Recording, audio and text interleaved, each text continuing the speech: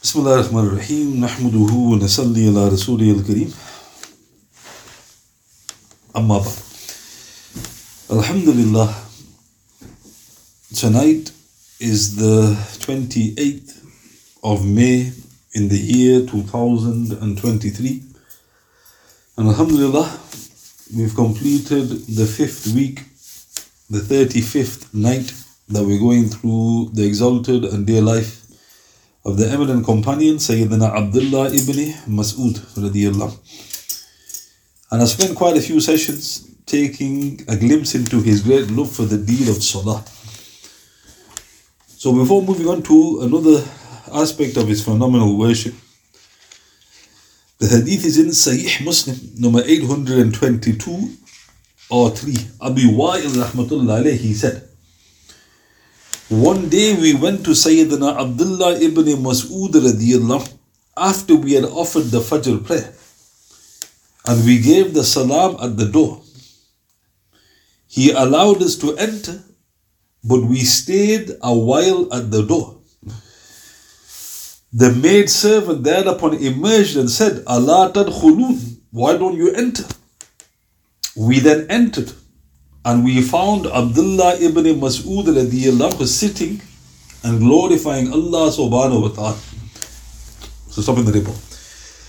So in this flawless report in Sahih Muslim, some of the students wanted to see their teacher, and this was after the Fajr. So he's returned to his dwelling, and they asked permission. They give the salam. They give him permission to enter. But when they give him permission to enter, they didn't enter. They stayed at the entrance.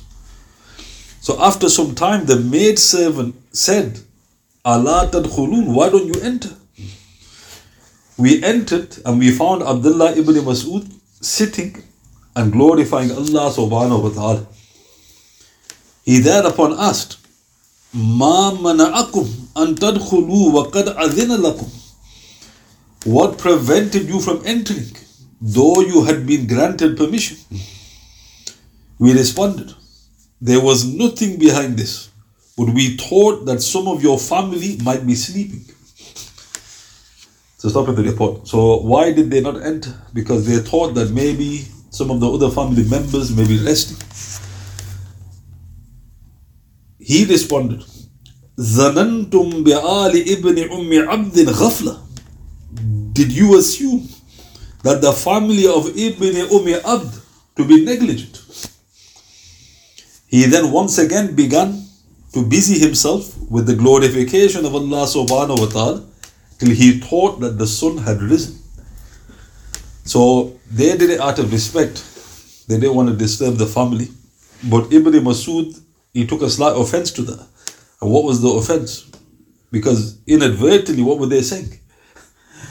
Right? They were saying your family is negligent. You think my family is going to be negligent? Negligent of what? They've offered the Fajr prayer. So this is the standard he set in his dwelling. Then look how interesting. He once again started doing dhikr. As if he was not ignoring them, but he turned his attention. Until he thought the sun had risen. He then asked, "Ya Jariya, undiri hal tala'at." O maid servant, see whether the sun has risen. She glanced, but it had not risen at the time. He once again busied himself with the glorification of Allah subhanahu wa ta'ala. And he again thereafter thought that the sun had now arisen. She glanced and she confirmed, now it has arisen. Upon this he said, "Alhamdulillahilladhi aqalana yawmana hadha." All praise be to Allah subhanahu wa ta'ala, who did not call us to account for our sins today. Mahdi rahmatullah alayhi added, I think he also said, "Walam yuhlikna bidhunubina," and did not destroy us due to our sins. So now, this report is fascinating. Why? Because it gives a glimpse into what he was doing at home. On the first day, what did I mention about Hudayfa? Hudayfa radiyallahu anhu said, "I don't know what he does at home. He's like the Prophet outside." Sallallahu alaihi wasallam. This is what he's doing at home. Now, what was he doing? And what was he waiting for? He was waiting for Ishraq. I mentioned yesterday that he loved that prayer. He didn't like to talk during that prayer. So now he's forced to talk, so you can understand why he's getting agitated. He's, why didn't you just enter? And he wasn't, they were his guests. So you would expect him to obviously put some food in front of them or whatever. Why is he ignoring them? Because he's teaching them. He goes, why aren't you offering Ishraq? But he didn't explicitly say that. He's doing his zikr. He asked his servant, he goes, has the sun risen? She goes, no. After some time, she said, yes. Then he said something which is baffling. Before he offered his Ishraq, what did he say? Alhamdulillahi alladhi aqalana yawmana hadha. All praise be to Allah subhanahu wa ta'ala, who did not call us to account for our sins today. What sins had he committed? And at the beginning of the day, that's when your sin tally is very low. He goes, Alhamdulillah, that you haven't called us to account, meaning you're allowing us to remember you. Therefore, that must be a sign that you're favoring us. Then one of the sub-narrators, he said, I think he also said this, meaning I'm not certain, but I think he said this. وَلَمْ يُحْلِقْنَا بِذُنُوبِنَا, and did not destroy us due to our sins. So again, note, he was very time conscious, the great Abdullah Ibn Masood. Another interesting point here is, where was he offering the Ishraq? Was it in the masjid? So this shows that you can offer the Ishraq at home. The hadith says you sit until the sun rises. But obviously the example of the companions is a clarification upon the statements of the Prophet ﷺ. So the scholars point out, they state, no problem, as long as you offered it, but you shouldn't talk. You shouldn't do anything unnecessary. In other words, you go stay at home, you offer it, and maybe the wisdom there is to encourage others to also to pray as well. And when I was going through the life of the great Sayyidina Bilal, where did he offer the Ishraq? Is it top of the... where he did the azan. So he would go to Zayd ibn Thabit's dwelling, his mother's dwelling. He'd do the azan on top of the dwelling. And the report says that she saw him at sunrise making a dua for the Quraysh. So note, there's no problem. People make a big issue out of this. But you don't start talking in between. You can pray in the masjid if you wish there, or go home and pray. But the main thing is to offer it. Indeed, such was his love for Salah, that he would not give anything preference over it. In Tabarani, Al-Haytami in Majma' al-Zawaid, volume 2, page 257, states Sahih Hayat al-Sahaba, volume 4, page 539 of the New English Translation. Sayyidina Abdullah Ibn Masood radiyallahu, he would not fast, i.e. the optional fasts, very often. Thus he would say, I become too weak to perform Salah if I fast, and I love Salah more than fasting. However, when he did observe fasts, he would fast only 3 days every month. So in this Sahih Hadith in Tabarani, the people, again, this is the standard they expected from their scholars. Look at the standard we expect. Just come on time for prayer.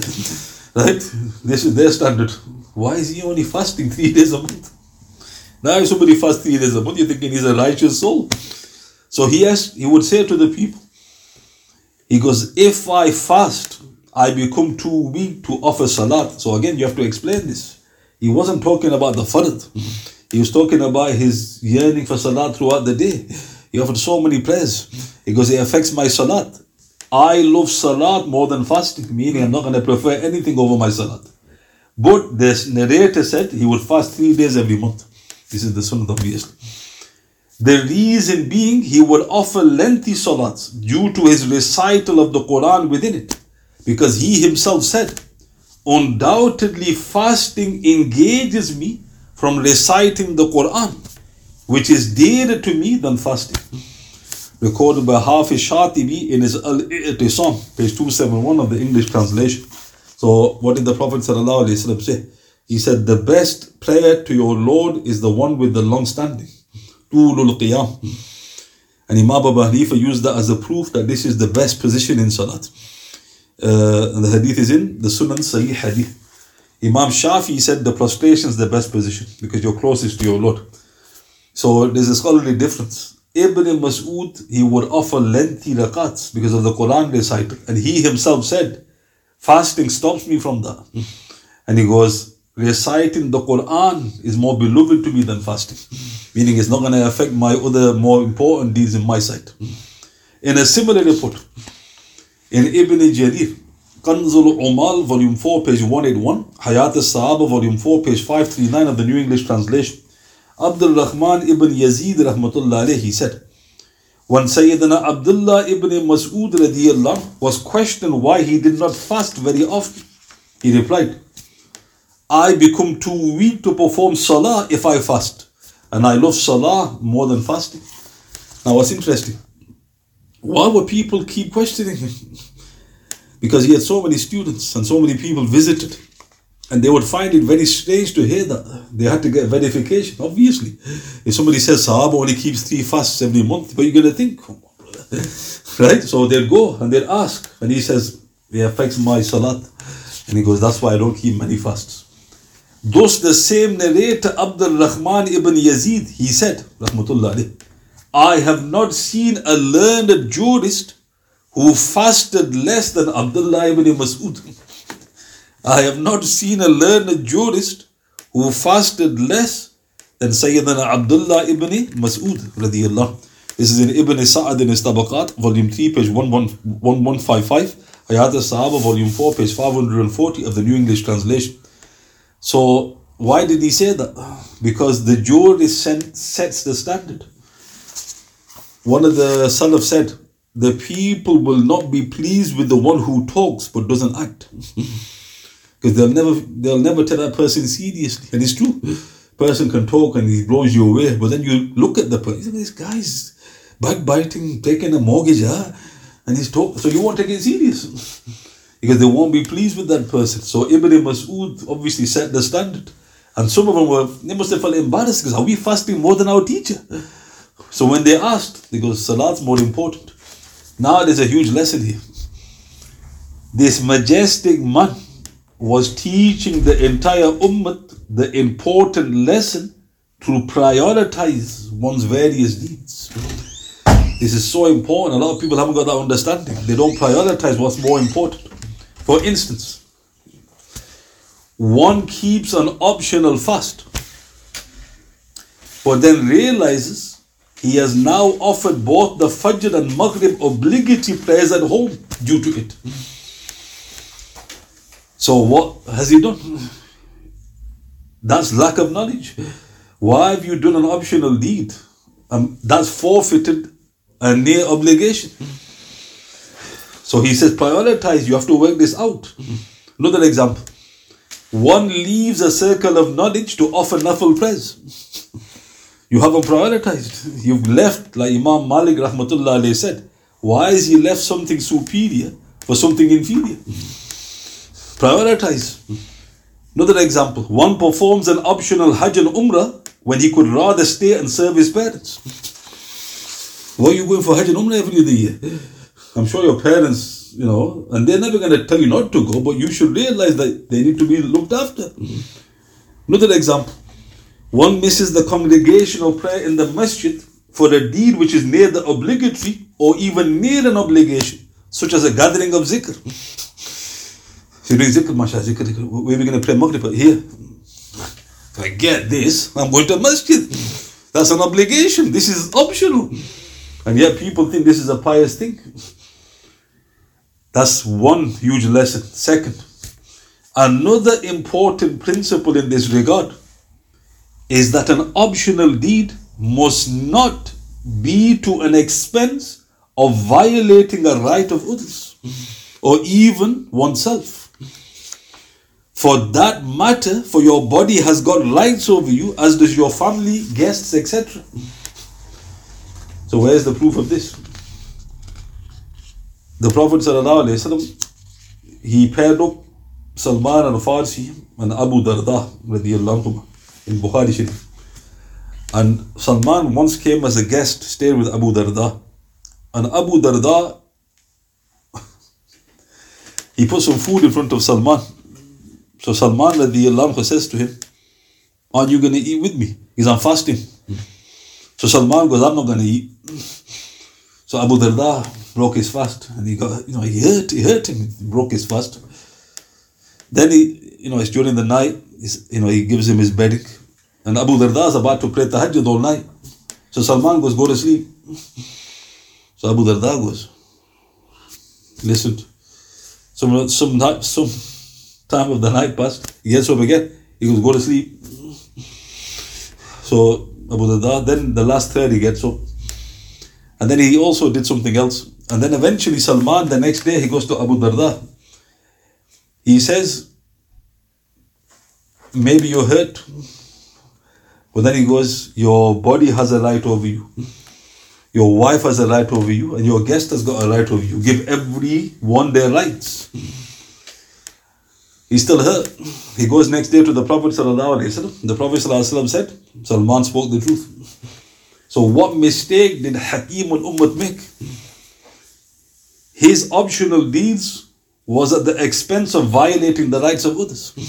Salman had a greater knowledge. He goes, that's not a good thing you're doing.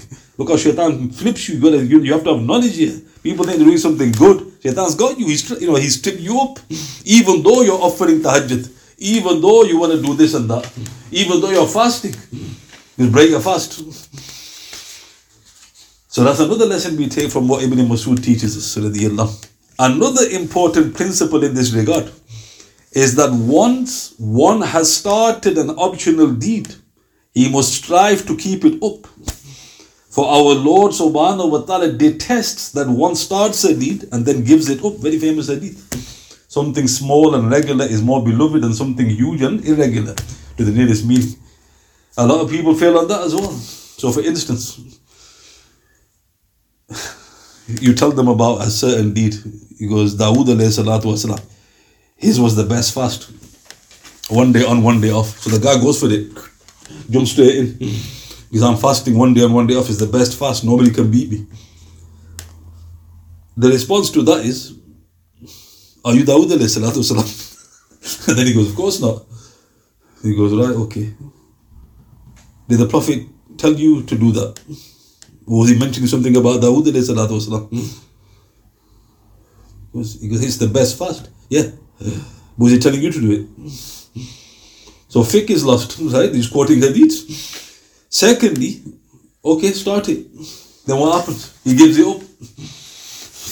Gets to summer, hot day hits him. He goes, Mondays and Thursdays, right? Let's start negotiating. You've done something which is detestable. You started something and you stopped it. Note, if one does not make an intention of permanence, there is no harm. So if a person with knowledge approaches him, he goes, okay, go ahead. Keep it fast one day on, one day off. But make the intention that, Ya Allah, I'm not doing this permanently. I'm like you say, I'm treading the water. And then when you stop, no problem. Right? Another person goes, I want to fast Mondays and Thursdays. Fine. Don't make a permanent intention. Ya Allah, I'm doing this. If I stop, I haven't made a permanent intention. Fine. Shaitan trips people up. So note, Ibn Masood was just giving you a simple statement, but he was giving you a very profound statement. He goes, I will not fast. It affects my salat. We seek refuge in Almighty Allah subhanahu wa ta'ala from all the guiles of the accursed shaitan. Ameen. So now, question. If a person makes the permanent intention and he realizes he's made a mistake through lack of knowledge, then just change the intention. Say, Ya Allah, forgive me, I made a mistake, I didn't have understanding. I'm making intention now to do it, but not with permanence. And why is that so beautiful? Because that way you can do everything you want. A person goes, look, I'm going to pray tahajjud like the Prophet ﷺ or the companions all night. Do it once, go ahead and do it. No permanent intention. I'm going to do this, I'm going to do that, fine. But don't make it make it permanent. Famous hadith comes to mind. A companion said to the Prophet ﷺ, every year, Ya Rasulullah, is Hajj farad every year. And the Prophet kept turning away from him. Eventually he goes, if I had said yes, it would have become obligatory. And would you have been able to do it? What I tell you to do, do. What I keep quiet about, don't ask. Unfortunately, the Prophet was protecting this. So note again, Ibn Masood, very, very fond of Salat. And people forget to highlight that he protected it to such a degree. He didn't keep many optional fasts. But that is wisdom. That's not weakness, that's wisdom. Unfortunately, people think, might even think ill of Ibn Masood, as if he knows better than Ibn Masood. On the subject of fasting, there's a fair, again, these reports, why do I find this amazing? People quote the hadith, they don't give you the fiqh. On the subject of fasting, there's a famous report. Abu Hurairah radiyallahu anhu relates that our beloved Messenger said, sallallahu alayhi wa sallam, لا يصوم أحدكم يوم الجمعة إلا أن يصوم قبله أو يصوم بعده. None of you must fast on Friday except that he has fasted a day prior to it or will fast on the day following it. So where is this recorded? Recorded in Sahih Bukhari, number 1985, Sahih Muslim, number 1144, Abu Dawood, number 2420, Tirmidhi, number 743, Ibn Majah, number 1723, Ahmad in his Musnad 2-458, Mishkat, number 2052. So you said to the person, is this a flawless hadith? Yes, the Prophet definitely said it. So what's the ruling? It's self-explanatory. Don't isolate Friday. If you're just going to fast on Friday, the Prophet said don't do that. Fast the day before it, then fast on Friday or a day after it. So is that your fatwa? Yeah.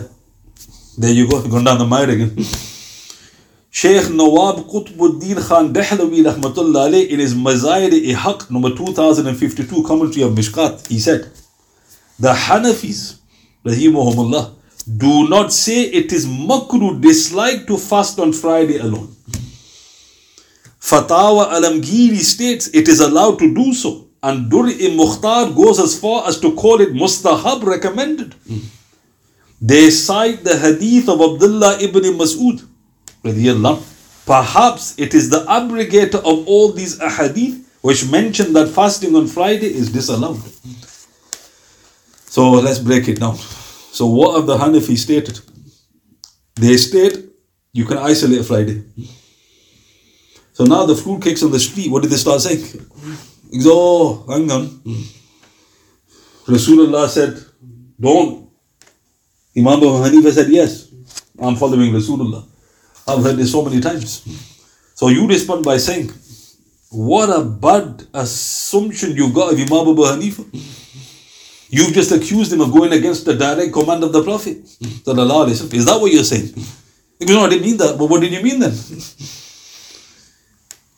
Some Hanafi scholars said it's recommended to fast just on Friday.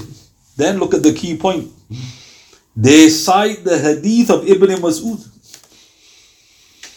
Perhaps it is the abrogator of all these hadith which mention fasting on Friday is disallowed. So he doesn't give you the hadith.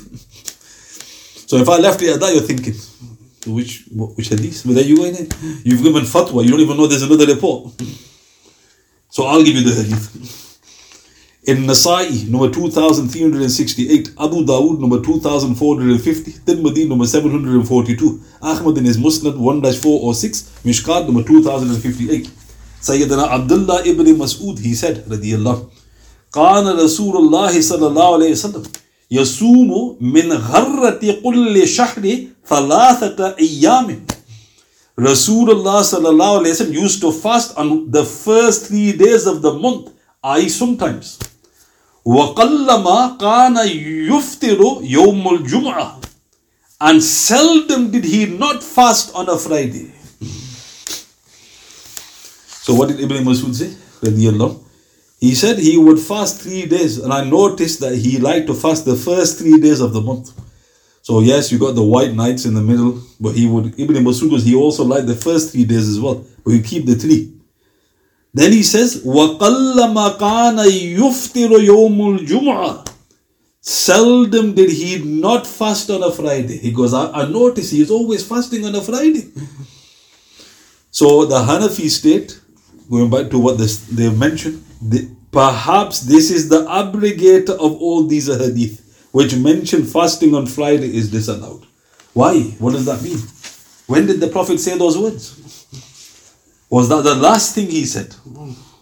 But if you go to Ibn Masood, you know he's giving you a ruling. Why? Because he's the jurist.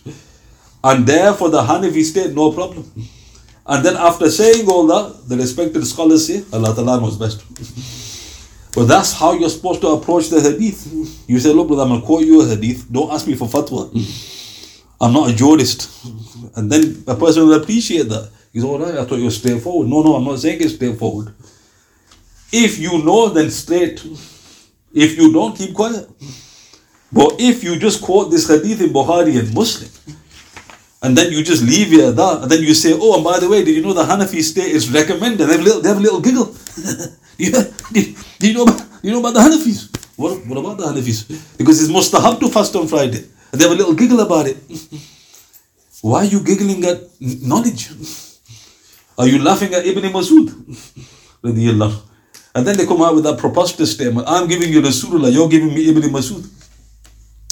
Yes, I'm going through the one who was at his feet for 23 years. Who are you going through? So note again, guidance comes from the Sahaba.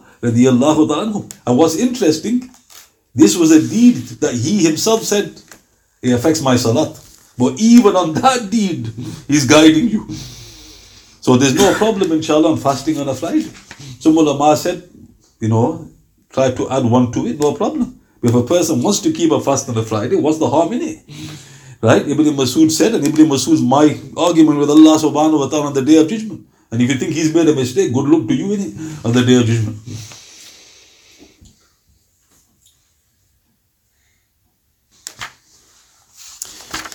So all I mentioned today was basically the report where some noble students came to visit him and they didn't enter out of respect, but then he was slightly upset over this. And of course he was offering the Ishraq prayer at home. And then I mentioned that he himself testified that I don't keep many fasts because it affects my salah. Can we follow Ibn Masood on this? No, because our salat isn't like his salat. Then of course I mentioned a very important ruling with regards to fasting on a Friday alone, whether this is permissible or is it disliked or whatever. And I've highlighted what the Hanafis have mentioned, rahimahullah. Are there any questions? Let us. سبحان الله بحمده سبحانك اللهم بحمدك أشهد أن لا إله إلا أنت أستغفرك وأتوب إليك وأعوذ بالله من الشيطان الرجيم سبحان ربك رب العزة عما يصفون وسلام على المرسلين والحمد لله رب العالمين بسم الله الرحمن الرحيم والعصر إن الإنسان لفي خسر الذين آمنوا وعملوا الصالحات والتواصوا بالحق والتواصوا بالصبر صدق الله العظيم.